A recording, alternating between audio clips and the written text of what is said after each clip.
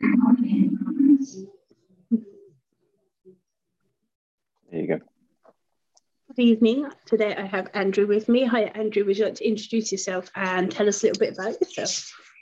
Yeah, Andrew James Gregg. I'm a fairly new author, although you wouldn't think so looking at me. A couple of books under the belt. Whirligig, which was a Crime Writers Association New Blood Dagger longlist, and a McIlvanney Prize shortlist, and the Devil's Cut, which has literally just come out a few months ago, and is also being submitted for both those prizes, I believe. Got some work in progress at the moment, which is a reworking of Kidnapped by Robert Louis Stevenson. And I have another book coming out in probably October called A Song of Winter, which is an environmental thriller. So yeah, fairly busy. That's me. Did you always know that you wanted to be a writer?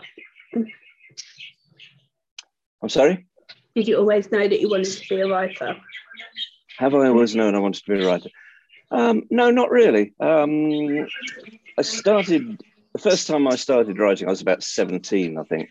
And it was a science fiction novel. And it's probably so bad that I'm glad I ripped it up and threw it away. And I never actually gave it a thought about writing ever again until, when was it? 2018, I believe, in that strange hiatus between Christmas and New Year, when there's not much to do. And I sat down at a computer and started writing out of absolutely nowhere without a single thought in my head. And I wrote this fairy tarte noir, which is a genre all of itself. And I sent it off to a few agents and publishers and all that sort of stuff. And absolutely no one was interested in it, which I can fully appreciate. So I self-published on Amazon, and it won a Silver Readers Award, and actually sold quite well, to be honest. But I took it off because I was advised if I wanted to get an agent or a publisher that having self-published books out there puts a spoke in the works. So that was that. And then I was at the Colonsea Book Festival, which is Colonsea is a little island off the west coast of Scotland. It takes about an hour in a ferry boat to get there. And it's a very small island. I guess there's, I don't know, 200 people live on it or something. But they have this rather wonderful little book festival there, which I enjoy going to. And there was an agent there on one of the talks, and she was asked, what is it people are looking for? I'm writing books, but no one wants to buy anything like that I write.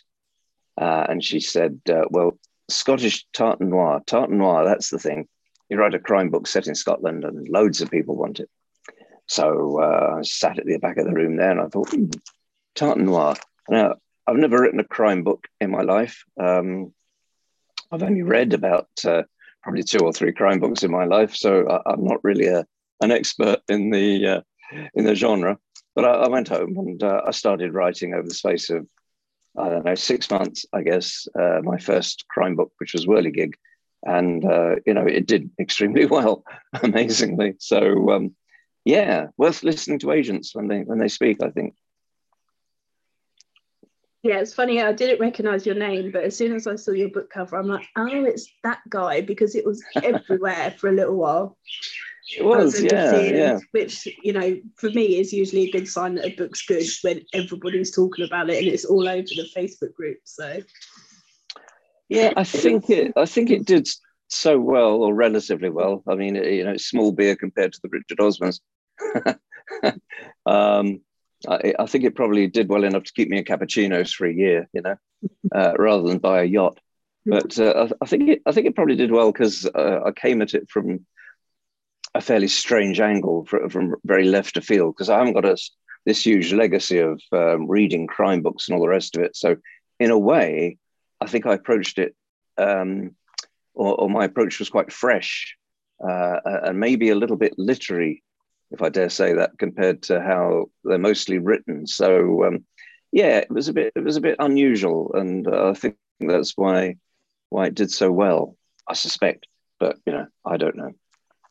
Yeah, I mean, I read loads of crime, and if something's different, then usually we jump on it because it's nice to read something a bit different. Yeah. Okay, if you were to take out one of your characters for a meal, who would you choose and what would you ask them? Who would I take out? Well,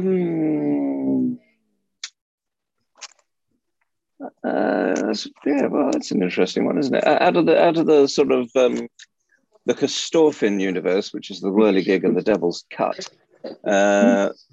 I'd probably take out Frankie, who's D.I. Kostorfin's sidekick. He's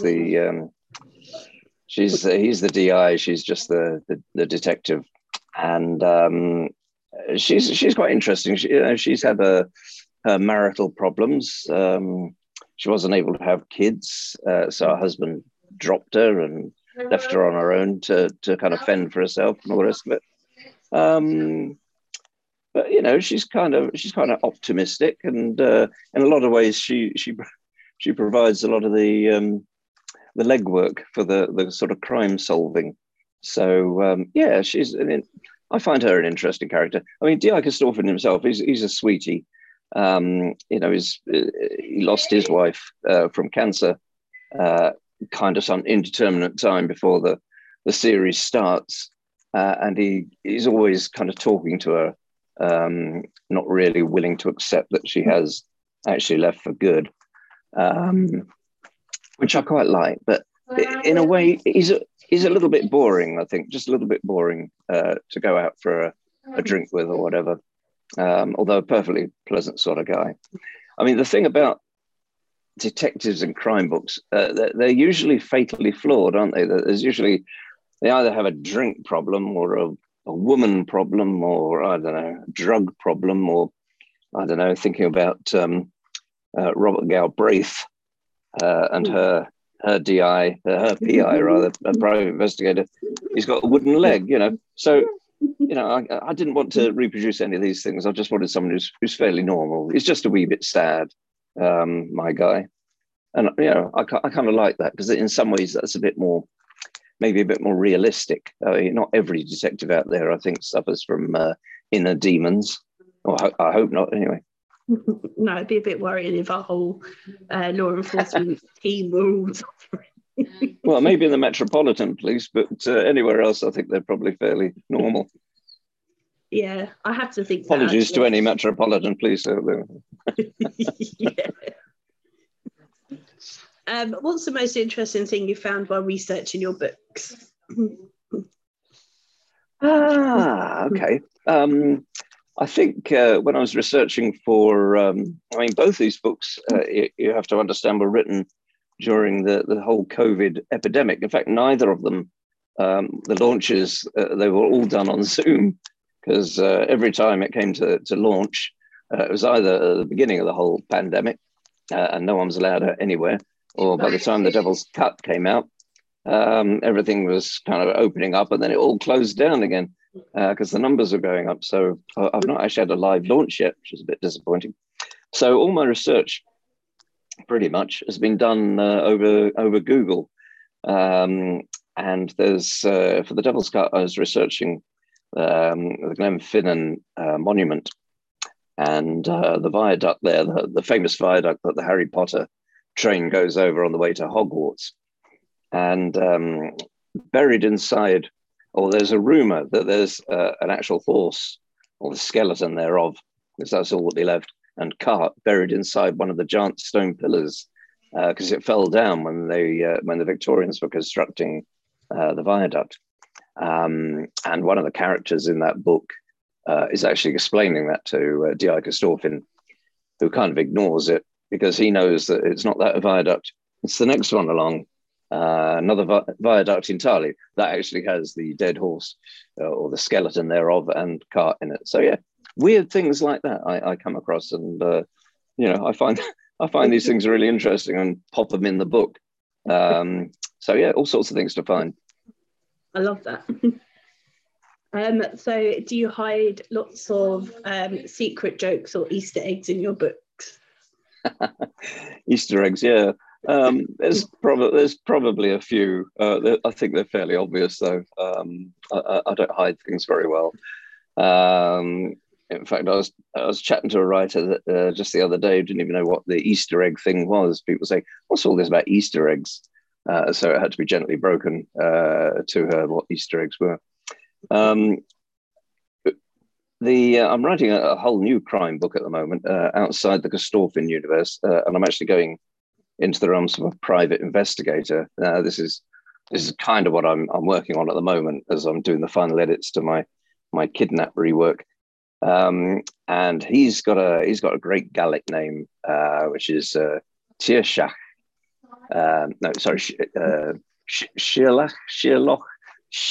That's right.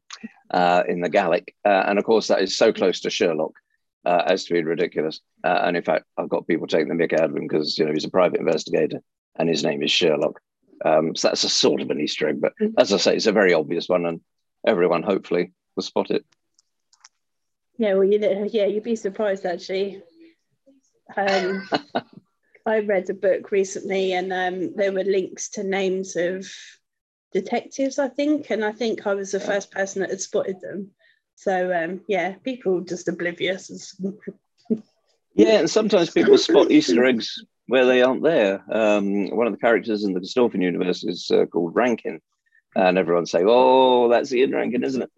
No, hadn't even occurred to me, to be honest. So you can put the odd one in for fun, and it's good if people spot it and get the joke maybe. Yeah, I love stuff like that. There's a book just been released by Hobart Books and Brian Price, and he's put about 30 or 30. Oh, really? So reading it was long because I had to keep stopping and Googling, wondering if it was what I thought it was. So it took ages, but I loved it. It was great fun trying to find them all. I have no idea. Yeah, it is good. Yeah. It was very time consuming though, but it was I reckon as long as it doesn't get in the way of the story, that's the thing. I mean, if you keep having to stop and go off and search, that would get in the way a wee bit, wouldn't it? Yeah. Oh god, yeah, that'd get really irritating. You must have killed some of your characters in horrendous ways, but if you were to be a fictional killer in a book, how would you kill your victims? Yeah, well, I'm quite inventive in my killings. I'll give you that. In my book that is coming out this October, which is it's not a detective, it's not a crime book. Crimes are committed, but it's not a crime book. As I say, it's more of an ecological disaster thriller type thing. One of probably my lead character in that is a very mumsy sort of mum with a couple of wee kids. And she turns out to be incredibly good with a crossbow because she comes from a prepper background. These people who are waiting for the end of the world to come in one way or another, and they bury tins of baked beans in the ground or whatever it is they do. So she's been using a crossbow since she's been knee high to a grasshopper or whatever. So she's very, very good at it. I kind of like that weird contrast between a sort of mumsy figure and yet she's very lethal when it comes to taking people out with a crossbow. So yeah, crossbow's a possibility. I think it's ecologically sound. It doesn't harm the environment particularly. You generate your own energy by pulling the thing back, and reusable bolts. Yeah, it's probably not that inventive, but the alternatives are, the poisons or sort of timing mechanisms, or all of which turned up in Whirligig. No, I've got a sort of concept for maybe the next one in the Gestorfin universe, which would be a particularly horrendous way to die, but I can't really share that one. You're the first person I think that's ever been worried about ecologically killing someone. Oh, that's my green credentials. Okay, so if you were fictionally murdered, who would you want to solve your case?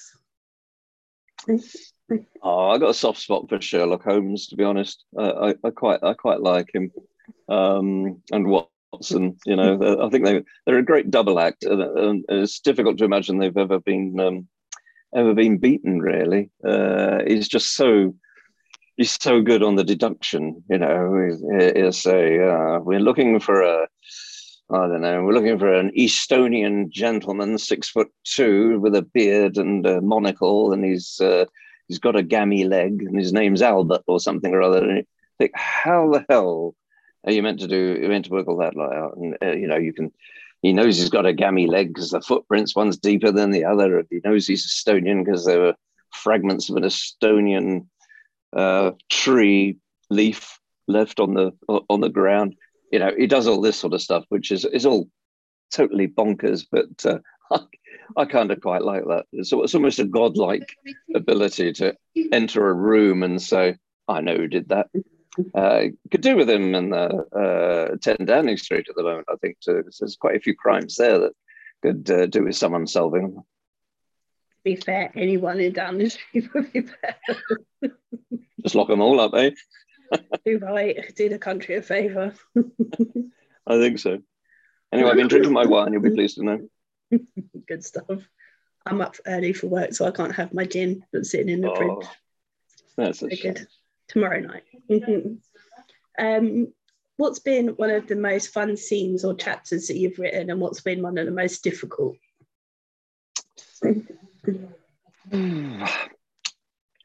I think probably the most fun would have been with Whirligig, because and again, I don't want to give anything away, but it's fairly soon apparent that a lot of the murders occur due to rather intricate clockwork mechanisms, and in some way it's a bit sort of I find it slightly Monty Pythonish and slapdash. Some of the murders I've got that only one person has ever kind of picked up on that. Everyone else is saying how gruesome. So yeah, I guess it just depends how you read it. And without any pressure on me whatsoever, because I didn't even think anyone would read the bloody book, I could just sit there and enjoy more and more preposterous ways of bumping rather undesirable characters off. I mean, everyone in that book who died deserved to die. I can tell you that for free. But yeah, that was good fun, because there's no one sort of holding a rein on you. There's no one holding you back or saying, "Oh, you can't do that because that's out of character." Because all these characters are brand spanking new, and you can do whatever you like. If they want to unicycle to work, they can do that. It's not you've got total freedom. But then the book does rather well, and you have this weight of expectation on your shoulders, and people want the same again, please. Well, no, you can't do that. Well, and I couldn't do another bunch of killings done in the most bizarre, weird way. It just wouldn't ring true in any shape or form. So you have to do something totally different. So that was a bit more difficult, because you've got these pressures, you've got the expectation, you've got these characters who have to perform true to type, because you've already described how they are and how they feel and how they think and how they behave and all the rest of it. So suddenly all these constraints are there. So I don't know, I'd compare it to being able to write, 20, 30 random words down a sheet of paper without any issues at all, or suddenly you're in a crossword and they've all got to link together and they've all got to meet the clues. So it's a lot more difficult. That'd be my analogy anyway. So yeah, that was harder work. But every book I do, when I get to the middle bit, it's a bloody slog. The beginning is great fun because, it's like a relationship, isn't it? You said carefully in case my wife ever watches this, but at the start, all the dopamine's flooding the brain, and this is fantastic, this is great. And then you're into the middle of it. Oh God Almighty! Day after day, same thing. Which you're struggling your way through the plot, and all the excitement's kind of gone away. And at the end of your day, you're thinking, somehow I have to tie all this lot up together and make it all work again. And then at the end, it's all way again, because it's one, you're getting to the end.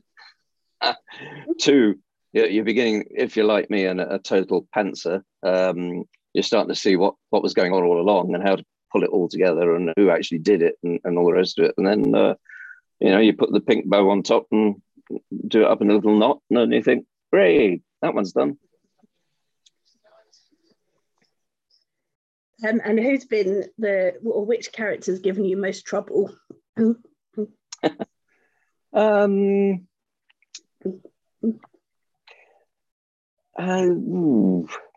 It's usually the person who's the most guilty, the murderer, probably, because bumping someone off isn't. It's not a minor thing. It's not the sort of thing you can go on television and say, "I'm sorry, I didn't know I was bumping him off at the time," and deepest apologies. You can't do that and get away with it, unlike some people who probably could. So yeah, I find that a bit difficult because I'm not by nature a sort of violent and vindictive sort of guy. So yeah, putting myself in that mindset or trying to think of a rationale why someone would feel so badly hurt or angry or whatever that they have to murder someone, I find that a bit of a struggle. So yeah, in every case, it'll be the perpetrator of the crime is the most difficult for me. Have you made lots of author friends since you started writing? Yeah, made a few. There's a bunch of us called the Caledonia Crime Collective. You might have come across them. So yeah, we meet up online an awful lot, and once or twice in the flesh even. So that's great, and it's good to have. They're all fairly newish writers. They're all doing quite well, and it's a great supportive mechanism, I think, because you can do this sort of Zoomy stuff and put it out there for everyone to see, but you can also have individual private little chats in our little WhatsApp group, and maybe you can get out some of the angst of being a writer, because it's quite a hard job. I think a lot of people fondly imagine, you just kind of sit down, you write a few thousand words, and then you pop out a book, and £1 million comes in the next week, sort of thing. Well, if only. It's a lot of work putting those words down on a page, making them line up, making them make sense, making them fluent, getting the pacing right. I wish I'd been on a writing course, because I don't know anything about this. I just do it by some weird sort of osmosis. But yeah, there's lots of tricks, I think, that I ought to know about, and maybe I do them by accident. But it's nice to be able to talk to other authors and all the rest of it. And yeah, I think the more, as I say, the COVID thing has kind of stopped me going out and meeting people an awful lot, especially as my in-laws I'm kind of helping care for, and they're both really very, very old and not too well. So I have to be quite careful in going out, meeting and greeting. So, hopefully when things open up a wee bit more and I'm invited out to things, I'll be able to meet some more. So yeah, slow process, but yeah, I'm meeting people, and I find them nearly all very supportive and friendly. On occasion, there isn't one where they're not, rather, but for the most part, they're lovely guys and girls. Yeah, I find actually the Scottish crime community is probably closer than most. Scottish authors are something else. I don't know why, but they're all awesome. I love Scottish crime writers. Well, we're like in a little village, aren't we? Really, it's Scotland. It's smaller than the population of London. I think it's there's not a huge number of people up here, although we do have huge distances to travel. But it's a small world up here. So yeah, quite easy to be a big fish. Mm-hmm. And do you get a lot of feedback from your readers? Feedback from my readers, did you say? Yeah. Not a massive amount, to be honest. Obviously, you get the reviews, Uh, um, but you have to take them with a pinch of salt, because they're either over the top in terms of saying, you're the best thing since Shakespeare. Not that anyone's actually had that quote yet, but I'm waiting for it. All the way through to utter drivel and how does this person ever think picking up a pen is a good idea? Sort of level of the spectrum. Although I find most of the sort of 1-star reviews, no one writes anything at all. So I tell myself it's probably the book arrived damaged or something like that.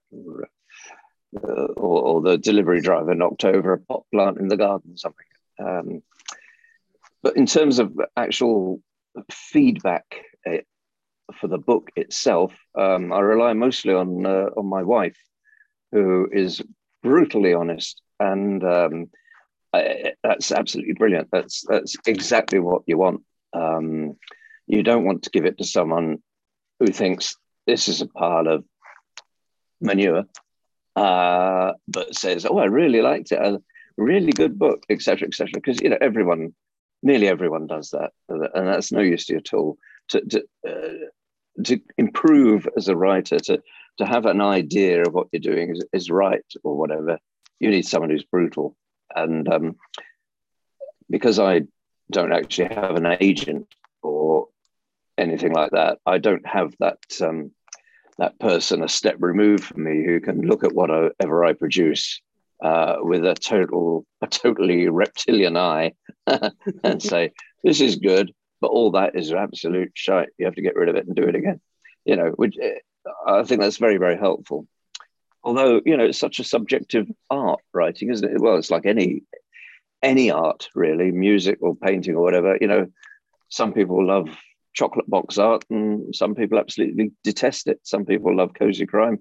Some people detest it. So, it's a bit of a minefield, really, isn't it? You have to, but the more and more reviews you get, I think you start getting to the truth of it, because it becomes statistically sensible then when you've got enough people looking at it. Yeah.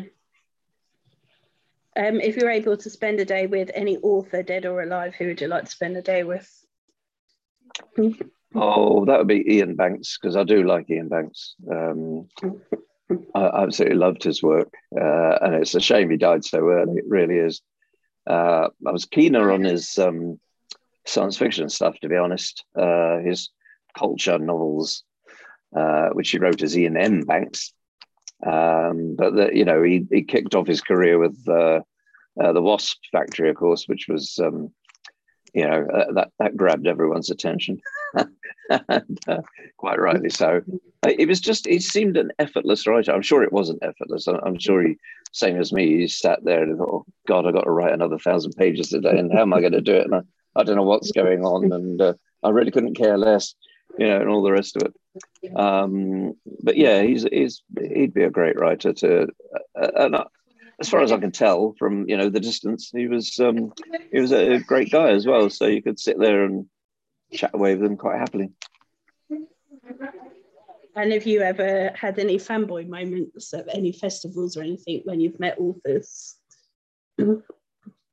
Any what moments? Fanboy moments. Fanboy moments. No.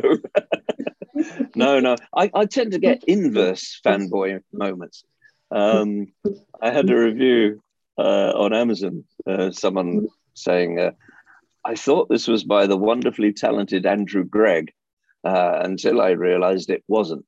So, it's one of the problems I have is that there is an Andrew Gregg out there. Although I've got a sneaking suspicion his real name's Gordon Gregg. But anyway, he's Andrew Gregg. And he's a great writer, and I met him.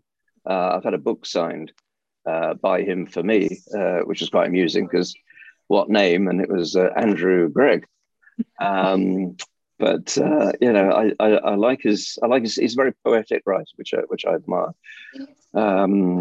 But in terms of anyone coming up and saying, "Ooh, fantastic, it's Andrew James Gregg," no. Although today on Twitter, someone has actually asked to buy the book that I've only just signed a deal for today. So it hasn't even gone for edits or anything yet. So that's the first. Maybe it'll come with my with my increasing sales.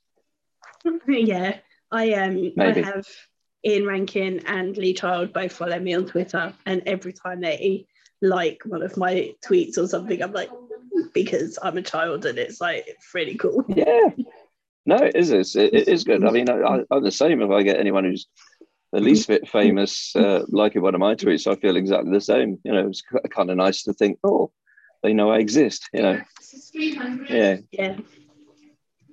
I mean, I wonder because, you know, generally I have bright pink hair. So I figure that people can't really forget me that easily, but it's still nice to be known.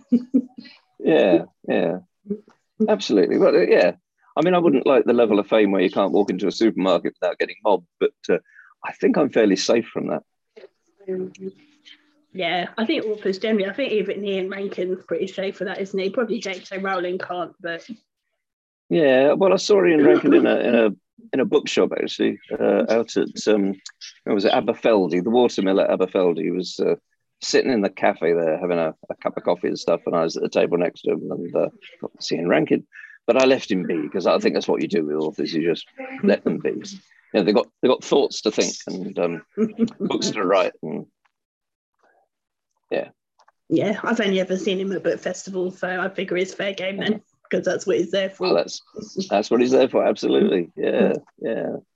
I mean, yeah, this is kind of one of the things that no one ever explains to you, that you have to go out there and put yourself out in the public world, a bit public domain, like, you know, with you or book festivals or whatever. That's never explained to you, but it's, you know, it's an important part of the job because, you know, it's all very well writing a book, and it might even be a good book. It might, you know, even be a great book, but unless people know you're out there and the book's out there. Especially as a newish author, why bother? Because you need people to say, oh, well, that sounds moderately interesting, I'll give it a try. It's fine when you reach the Ian Rankin stage because you know, they just automatically get bought as they come out. But for us mere mortals, it's more of a struggle. Yeah, but once you get that, I mean, there's a few indie authors where I blog and get arcs and stuff anyway, but if I wasn't, then I'd still get their book straight away because you know, I've got to know them and stuff. So it's nice as readers to have access to authors as well. I think. Absolutely. Yeah. And I'm going to stalk you at Bloody Scotland until you say hello. Yeah, well, what colour's your hair going to be? It'll probably still be pink. Oh, okay, all righty. It's been pink. So if you change on a regular basis, you know, it'd be like the original traffic light lady. I don't know what I'm looking for. So I'll keep an eye out for you. It's supposed to be brown, I think, but it's been such a while since it's been that colour. I have no idea. I'm pretty sure it's brown underneath. Yeah. Okay. It's just why I'm keeping it pink, because the grey show more brown. I'm only on the one panel at the toll booth in Stirling with Lisa Gray and Emma Christie. I don't know if that's been publicised yet, and I probably shouldn't have told you that, but that's the only panel I know about. And what was it called? It was kind of, I don't know, something like Left of Field Authors or something or other, something like that. So yeah, maybe because none of us probably go sort of straight down the middle in terms of crime writing, because Emma, I know, is more sort of psychological sort of stuff. Yeah. So yeah, if you're at that one, I shall see you. Yes, I will definitely be there. I told you I'm stalking you. Brilliant. Until I find you. I'll follow you around Stirling if I have to, although I'm not up too many hills. Okay, well, I know how to get away from you then. I'll just say, yeah, fine, I'll catch you later. It's fine. I think my hotel's halfway up the hill to the Stirling Castle this time. Oh yeah, is that the what's that one? Is it the Caledonian or something? I don't know. Yeah, I know the one you mean. Yeah, used to be a high school. Oh really? Yeah, evidently. Yeah, I only walked past it going downhill after I'd been to the old jail, which was pretty cool actually. Yeah, the old jail's good. Yeah. Yeah. Looking down the clear floor though, it's like anyway, we seem to have digressed. We have. Yeah. What's been your favourite moment so far? Well, that's got to be the being shortlisted for the McIlvanney Prize, without a doubt, because hand on heart, that came as an absolute shock. When I'd heard I'd been longlisted for the CWA New Blood Dagger and longlisted for the McIlvanney, I kind of thought, yeah, okay, why not? Yep, seems reasonable. And I hadn't really thought it through, that actually, there's thousands of books going into these things, because I'm such a novice at all this lot that I kind of thought, yeah, but they'll probably only get 10 books, in which case, in with a chance. So I hadn't actually appreciated how much filtering had gone through to get me to that point. So I kind of ignored that. And then I don't know when I got the shortlisty thing. That was, it might have been June, July, something like that, I think.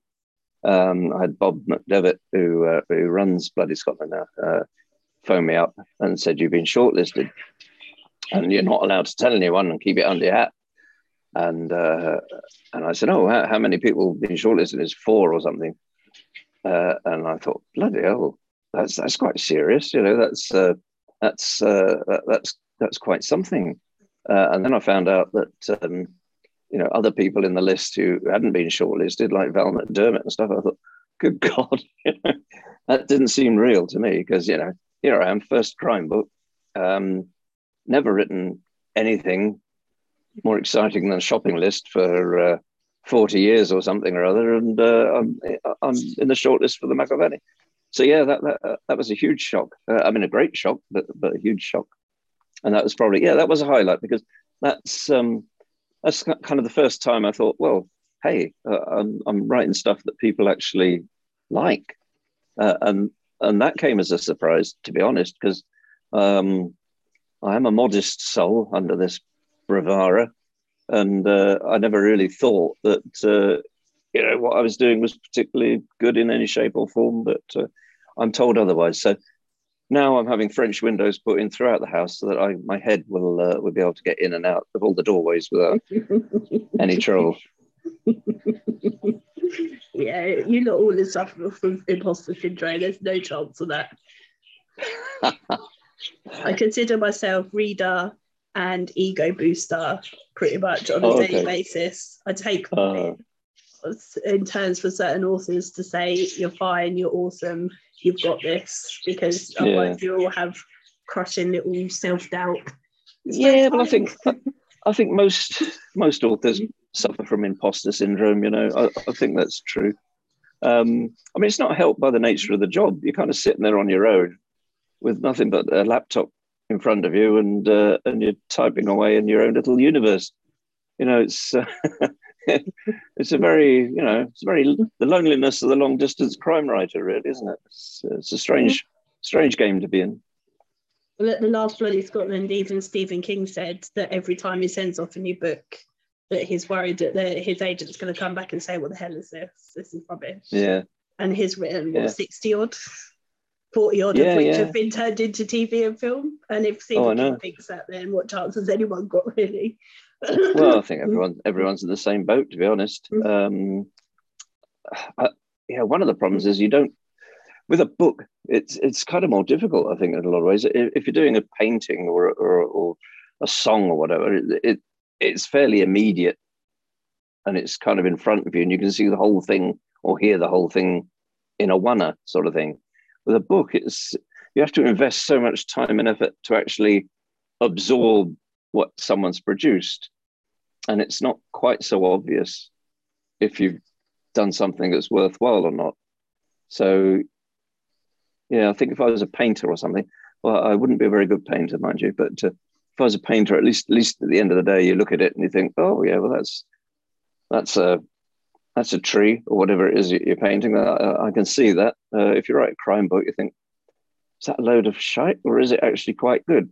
And it is. It's the most frightening thing about writing is not giving it to the agent, which I don't have, or the publisher, which if I'm very lucky, I'll get one. It's actually when it gets printed and goes out and the reviews start coming in, because that's horrendous, because you don't know what you're going to get. I mean, luckily all your mates jump in and give you 5 stars and all the rest of it and say, wonderful. But once they've drifted away you're left with the real stuff, and that's the worrying stuff. Because sometimes for whatever you produce isn't going to be liked by everyone. Of course, it's not, and some reviews can be quite cutting.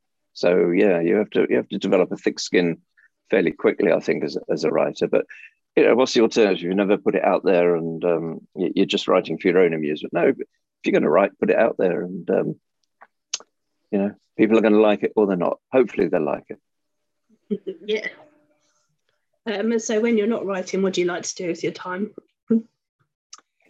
When I'm not writing, well, I'm kind of retired now. I've had a bit of a varied past. Haven't been in prison, but I have.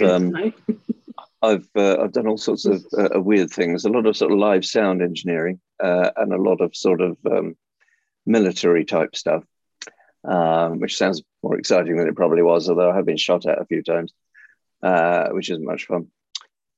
So now I tend to, if I'm not doing little bits of work, which is kind of supplying speakers for conferences or weddings, I kind of do that a little bit. If I'm not doing that, then I enjoy walking. I like going out in the countryside and walking the hills and the forests and stuff around me, of which there are many. And I think that probably comes out in my writing a fair bit. It's nature often rears its ugly head in my book somewhere or other. Who is your first celebrity crush? Celebrity crush? Did you say?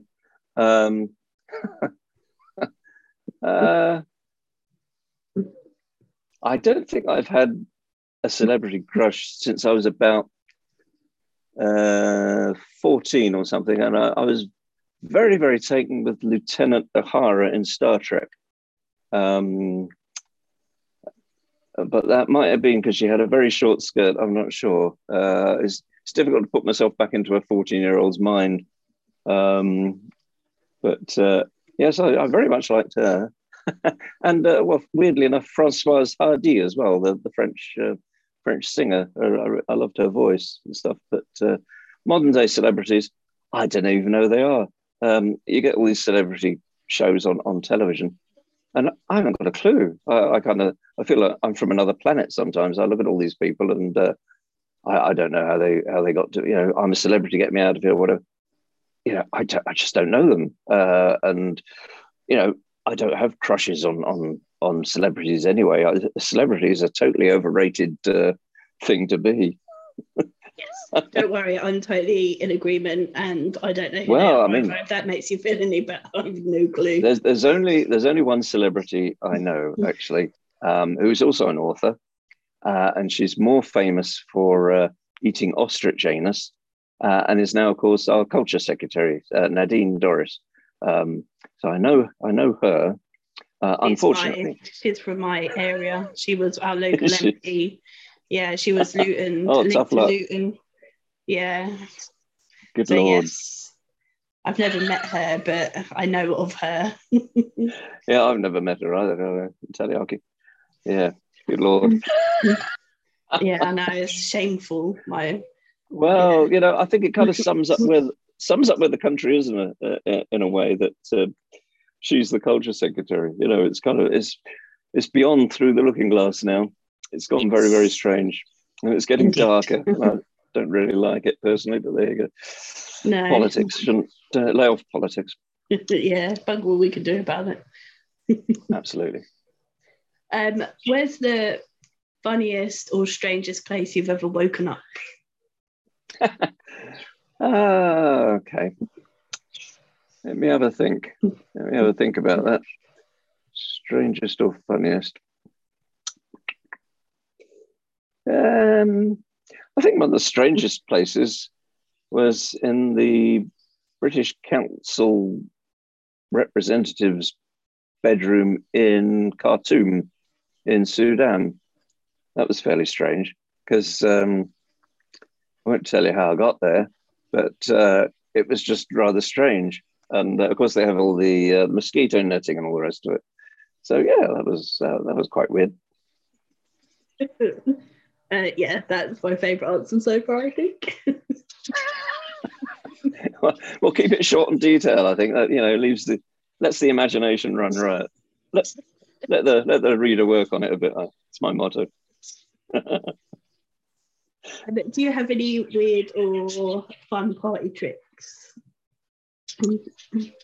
Not really. No, I'm quite boring in that regard. I play guitar and I sing quite flat, and my fingers are kind of all thumbs, so I'm not the most brilliant guitarist. I'm quite a demon on the tin whistle, and I used to do a bit of Morris dancing a long time ago, but just for fun. Of this. So I could put all those three together and do a turn at a party. I guess that would be quite interesting.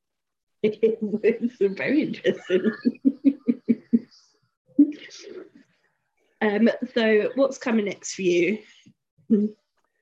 What's coming next? Well, I got this book, A Song of Winter, coming out, obviously, in October-ish, probably once Bloody Scotland and all that lot have all cluttered off. So I'll be doing that. I've got my Kidnapped, which I'm working on the edits at the moment, just going through it, and it's given me a bit of a problem actually, because I was given a nice big grant by Creative Scotland, because I came up with this concept of how about reimagining Robert Louis Stevenson's Kidnapped in the modern day and kind of be inspired by it, but not follow the plot in any shape or form. And I've got this idea of the lead protagonist. In that case, it was the guy who got kidnapped and bundled. He was on his way to the Americas, I think, to work on a sugarcane plantation or something. But I said, I've got this idea of this 18-year-old Iraqi refugee girl who's been adopted, and she's been kidnapped for sex trafficking. So I diverge a fair bit. So I'm going through that. But as I say, I had a bit of a problem because I wrote it. It's very much from her perspective. It's in the first person, which I haven't done before. And so I'm her voice through the entire book. And I had it down as very slightly divergent on the scale. So her writing is a little bit in the style of Robert Louis Stevenson. So it's a bit sort of overly flowery and slightly antiquated and all the rest of it. And I kind of got to the end and I thought, oh God, this hasn't really worked. This is, it all comes a bit, I don't know, pompous or preposterous, or other words beginning with P, which I don't use in a polite family forum like this. Mm-hmm. So I'm having to kind of rewrite it, keep the sort of flavor of the fact that she might interpret the world in a very, very slightly different way to a normal 18-year-old girl, say, but it still keeps the same sort of twists and turns and rollicking mad plot that Robert Louis Stevenson's had. So that will be finished in a couple of weeks, I guess, and then it'll be the fun of putting it out to agents and publishers and seeing if anyone wants to take it. I mean, I'm putting myself on a. I really ought to just draw a bullseye on my forehead for putting a book like that out, because there's so many people who will be wanting to shoot it down. Because it's a bit like, I think I'll rewrite the Bible. It's not very well written. It's got some good ideas in it, but some of it's absolute rubbish. I could do a much better job, and I'm going to rewrite the Bible. And you'd get a bit of, opprobrium for that probably. So I'm getting the same sort of thing. I know I will get the same sort of thing for rewriting Robert Louis Stevenson's Kidnapped. But hey, why not?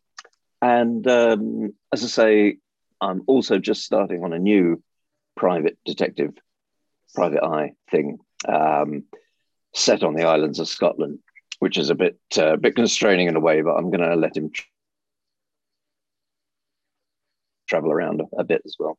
I haven't really written very much, but it starts with he's building his own house on a plot that his aunt left him, a plot on the west coast of Mull.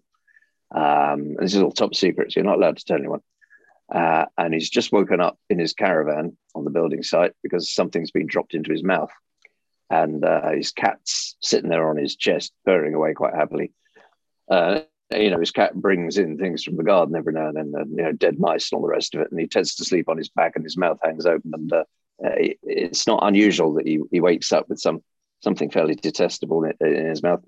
And this turns out to be a finger. The cat's brought in a finger and dropped it in his mouth. It's quite a dead finger, and it's been dead for quite a while. So it's not very flavoursome. So yeah, that's kind of how that starts. So it's a bit weird, but let's see how it goes.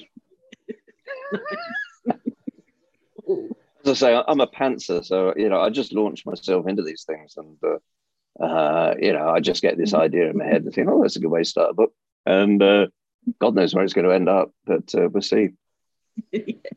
Well, as we look forward to reading that one, I think. Maybe. Well, you may be relieved to know that I haven't got any more questions for you, unless you think there's anything I haven't asked you that you want to tell us. I don't think so. I've shown my books in true publishing sort of style. Ta-da! Riveting Goodreads. I could read a section for you, but everyone does that. I've kind of told you quite a lot about myself, and I've told you what I'm doing. So now I think we've covered most of the bases, and we've had a few left of field questions slipped in as well, which you warned me you'd do. So yeah, I'll cope with those. You did admirably. So shall we just finish off by you telling people where they can find you or more about you and your books? Mm-hmm.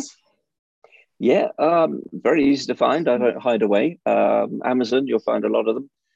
All good bookshops, as they say. But remember, it's Andrew James Gregg. Bit of a mouthful, but if I'm just called myself Andrew Gregg, then we'd have huge problems with an existing Andrew Gregg. And I have a website, which is a WordPress website. So I think it's I couldn't even tell you what it is, but if you Google me, you'll find me easy enough. And I'm on Facebook and Twitter and all that sort of nonsense as well. So yeah, do pop along and visit me in my virtual worlds, and I'll more than happily interact. Fabulous. Well, thank you very much. Thank you very much again, and once more, thank you for having me. Something I think we should all say to our mothers sometime in our lives. It's been a pleasure. Yeah.